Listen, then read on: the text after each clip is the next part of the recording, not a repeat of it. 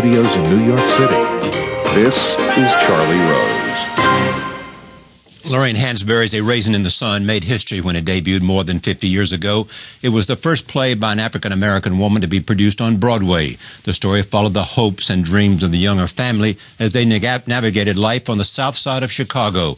It anticipated the changes that would come to America of the civil rights struggle and offered a depiction of the lives of black Americans that were far more complex than anything else on stage.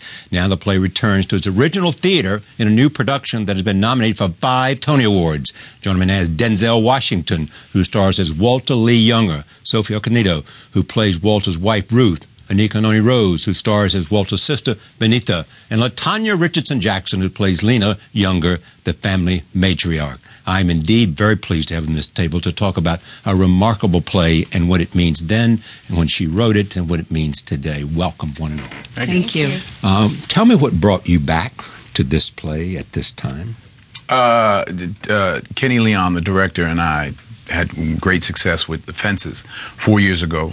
And the day we closed, he's like, "So what are we doing next?" I'm like, well, "I'm going home." Yeah, I'm going home. That's what I'm doing next. I'm going on vacation. Yes, and you got to Tony. Yeah, I got to Tony. Yeah, right.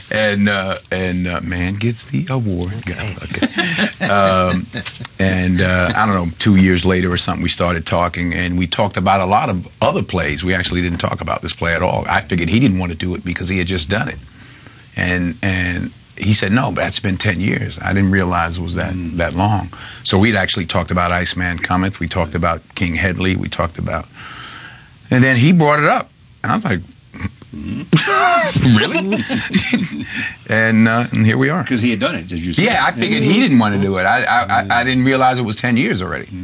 And he asked you to do it at that time. And you said... Yeah. I said, no. My daughter, it was her senior year at Vassar, and there was a lot going on. I felt as though I had given up a lot to get her to this point, so I wasn't going to drop the ball now. So whether she needed me or not, I was going to be available. And the time slot was right during all of the senior activities. It was the spring and leading into graduation. So, and my husband was doing the commencement speech. It was just a lot going on. So I said, I can't. I got to be there and not be, worried about if does she need me? Am I thinking the right part in the play? It was just a lot too much. It was going to be too much to handle. So I said no. And then when Diane Carroll said, I can't do it, I can't handle this much because as much as I like the role, as much as I'd like to do it, I can't do it. And how long did it take? Is that what she said? I don't know what she said. I assume that's what it is. That's what I read.